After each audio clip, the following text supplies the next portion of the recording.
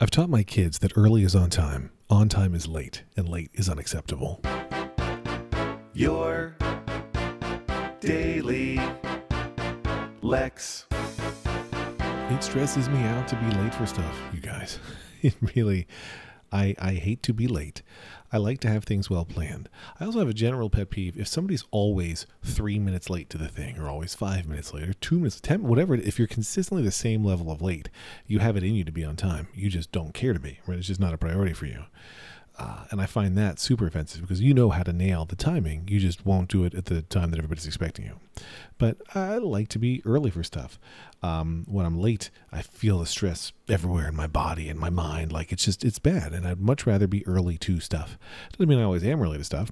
I have kids, for one. I have a spouse, which is another factor. But generally, if I'm in charge of myself, I will get to the thing early. And I don't mind even if I get there 15 minutes early. And I'm not one of those weirdos who's like, if I'm going to go to a party or a friend's house, who I will show up 15 minutes early. Like, no. But I'll gladly show up to nearby 15 minutes early and then wait and then go at an appropriate amount of time. I like to be early. De-stresses me. Great. Where did I get this? Of course, from my parents, who are freakishly punctual. And just today, as I record these very words, I was picking my parents up at the airport. Not that they had flown there, because it'd be too easy. They had driven there from Pennsylvania, and it just occurs to me that my parents don't tell people when they're traveling, lest they get robbed. So, to be clear, I recorded this episode 6 months ago, and they're back home in their home. So you can't rob them. Sorry, robbers who listen to your Daily Lex. But anyway, picked them up at the airport where they were returning a rental car that they had driven from the state of Pennsylvania. And they said, we'll be, I said, let's meet at 11. And they said, no problem. And 11 a.m., of course. And then I got the text this morning, or that morning. I'm saying this morning to make the story feel more of the now, but obviously my parents are home in their house, which is well fortified with a lock and burglar alarms and armed sentries.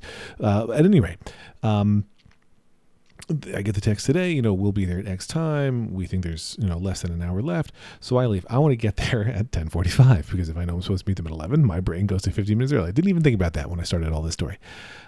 So I get there at around 10:45, but I'm getting texts from them that things are delayed. There was some unexpected traffic issues, whatever. They had to stop for gas to not return an empty rental car. And then I even had, I was there ready and on time, but I had some logistic issues because there were very angry signs by the car rental return saying, this is for returning cars. Do not drive your car here. If you are not one of our rental cars, there is no exit. It says this very explicitly in signage. Angry signage, I would even say. So I waited in the cell phone lot. Eventually they got there. And I had said to them, when you pull in, see if there's an exit. Can I come in and ignore their signs? And indeed I could. I got them. We left. Great. And then, of course, my parents were very apologetic that they had been late. And I told them that they have this reputation for being freakishly punctual. And their being late was comforting. I liked the sign of their humanity.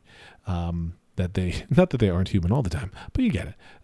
They listen. That's fine. But so I liked seeing that they too could sometimes be late to a thing, because all of us can be late to a thing, except for my parents, except now we know also, yes, my parents, they were late, and it's fine.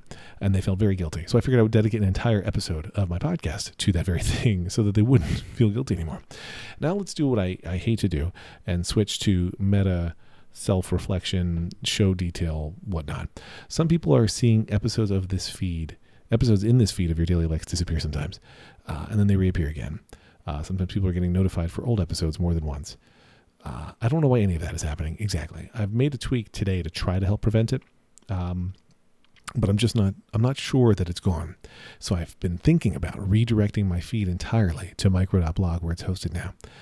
The only reason not to is I believe it will mark old episodes as new. You could download the entire catalog of your Daily Lex and barely use any bandwidth because it's a short show, small files. But I don't want to make everybody download every old episode all over again. But I can't maintain my GUIDs, which if you're in the know, you know, if I redirect to the micro.blog feed. So if you don't want me to do that, let me know. If you want me to do that, let me know. But I think it would cure all of my feed issues, because right now we're doing some very fancy work behind the scenes to combine two different feeds into one feed, and sometimes, somehow, an old feed is rearing its ugly head. I think I have blocked that problem, so maybe I'll just leave things alone. But part of me is intrigued by the idea of powering it all in one place and not using my special hacks. Anyway, Special Hacks, also the name of my new TV series coming to Peacock later this fall. It's okay to be late sometimes. It's okay. We're all human. Marc Maron has a stand-up comedy bit about how he reminds himself every morning he's not in a rush. Like he's not always in a hurry. And I really, really want to impress upon both myself and my kids, frankly. We're not always in a hurry. I know a lot of times when we leave the house, it's like, come on, get your shoes on, get your shoes on. And so then you try to warn them early that we have to get their shoes on. But then they go really slowly because they know that we often remind them way earlier than they need. Anyway, it's a thing. But we're not always in a rush. Being on time is good. Being late sometimes also shows that you're not always on time, which is a gift to everyone around you who wants to live up to your on-timeness standard. There you go. Lex.